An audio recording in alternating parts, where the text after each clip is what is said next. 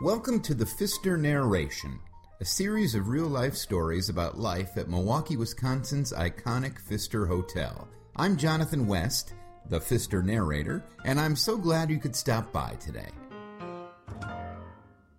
Hello, it is Friday, April the 1st, 2016. It is a happy April Fool's Day. Now, I'm not going to pull some kind of prank on you. I'm not going to do anything that's funny business, nothing like that.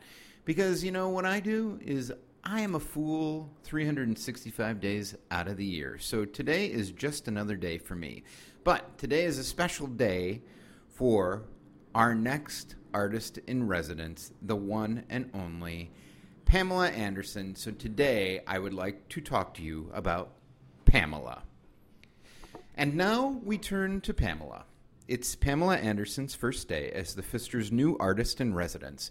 I will endeavor to answer all the questions that come along with Pamela's name. No, she does not know David Hasselhoff. No, she does not tease up a mane of golden blonde hair. No, she does not run down sandy beaches in her swimsuit saving wayward surfers. Well, at least I'm pretty sure she doesn't.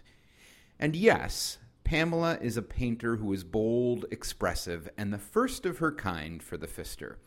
Pamela is the first abstract painter in the Pfister's roster of artists who have made the ground floor studio their home. Here are a few other things to know and adore about Pamela. She's tough. She'd never talk about it, but health issues have tried to slow her in recent times. Pamela brushes all that off and simply keeps getting back up when she's knocked down. She's persistent. Pamela has such obvious joy over having been selected to be the Pfister's artist in residence. She comes to the role after showing that commitment is not defined by overnight success, but by what you do in the face of rejection to show that you really want something. She's super talented and charming. Her paintings brighten spaces all around town, and now we're blessed to have them showcased at the Pfister. I'll give guests wandering into her studio a warning shot. Give yourself some time to stop and chat, because you'll find it's hard to pull yourself away from the great conversation you are bound to have with Pamela. She's got great taste. Her studio is going to shine because of her great eye for style. She's one well-put-together lady, too. When I see her coming, I'm happy to straighten my tie and step up my game. Pamela and I got to spend time together chatting about what it means to be an artist in service to the Pfister, and I know she drank deep from the well of knowledge that is our outgoing artist in residence, Todd Mrzinski. Pamela is primed and more than ready to define the next 12 months in her own terms. Watch as she bursts onto the scene at the Pfister and takes us all on an artistic journey of thrilling twists and turns.